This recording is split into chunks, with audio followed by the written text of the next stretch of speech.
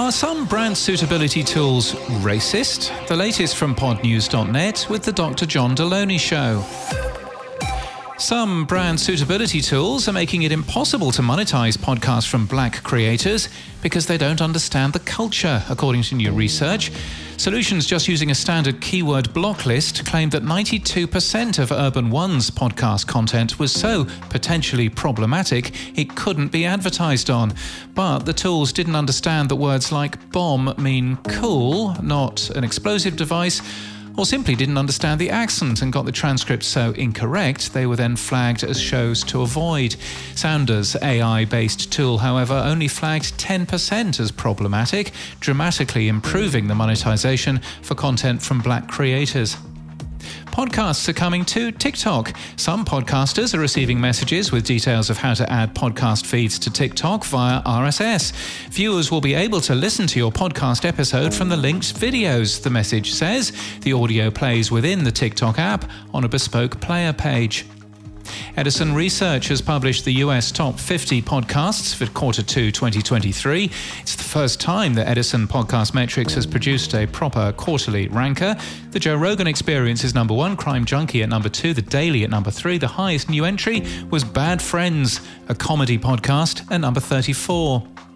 The number of episodes published on OpenRSS by Spotify for podcasters, formerly Anchor, dipped to a new low last month, says Livewire, but it still hosts 1 out of every 5 new episodes. And Spotify's Megaphone also posted another record high. The biggest increases were seen by Omni Studio and its owner Triton Digital. It's emerged that 3 former producers and 1 former audio engineer at Cast Media took the company to court for allegedly not paying their wages or correctly classifying their employment status. The action was filed a year ago but is still ongoing. The next hearing is on August the 23rd. Cast Media was also taken to court last year by a former strategic advisor. That case appears to have been settled. SiriusXM released its Q2 23 financials. Podcast ad revenue was higher, although not split out in the results. Programming costs were higher too, though. Pandora fared less well, selling fewer ads and reaching 3 million fewer people per month. The word Stitcher doesn't appear once in the results. The podcast app closes at the end of this month. People pay significant attention to audio advertising in podcasts, on radio and in streaming services. That's according to a new study by ad company Dentsu that we linked to today. HotPod reports 3 layoffs in Marvel's podcast division earlier in the year, which halved the team's size. And PodTrack is measuring more podcasts than ever. Livewire reporting its tracking code was in 8.6% of all episodes released in July. Meanwhile, the use of trackers from Audacy's Podcorn has almost halved in just 2 months. In People News, in the Pod News jobs board, the largest jobs board in the podcast industry, Wondery has just posted a full-time writer-producer position for a new weekly show. More jobs are at podnews.net/jobs.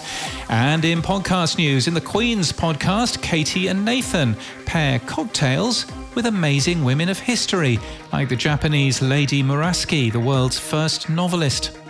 TBTL, Too Beautiful to Live, is now independent. The podcast left APM last month.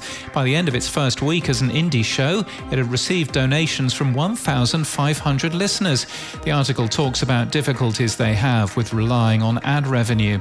And Journalista is new from iHeart Podcasts. It's the true story of Courtney Cookie Hood, former model and ex-wife of a Colombian drug cartel kingpin.